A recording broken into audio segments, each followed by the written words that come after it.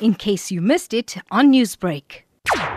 So what's going to be happening after 2 o'clock this afternoon is that judgment on the bail application of Fees Must Fall activist Khanya Cekeshe will be handed down. Judgment also on his leave to appeal his conviction application is also going to be handed down this afternoon.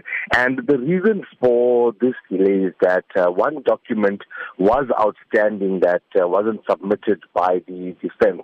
So that application is going to have to be submitted now, and that's why we know that judgments will only be handed down after 2 o'clock this afternoon.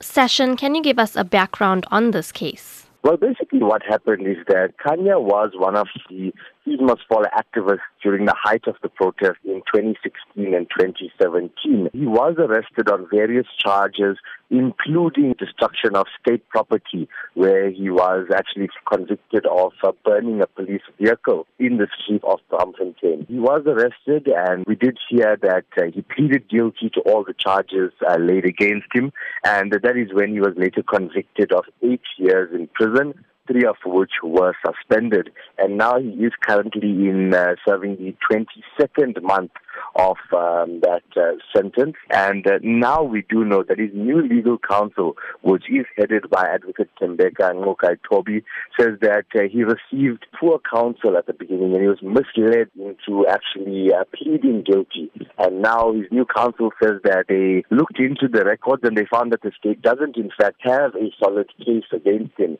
and which is why they are appealing his conviction, and they want the charges actually against him to be dropped. Newsbreak, Lotus FM, powered by SABC News.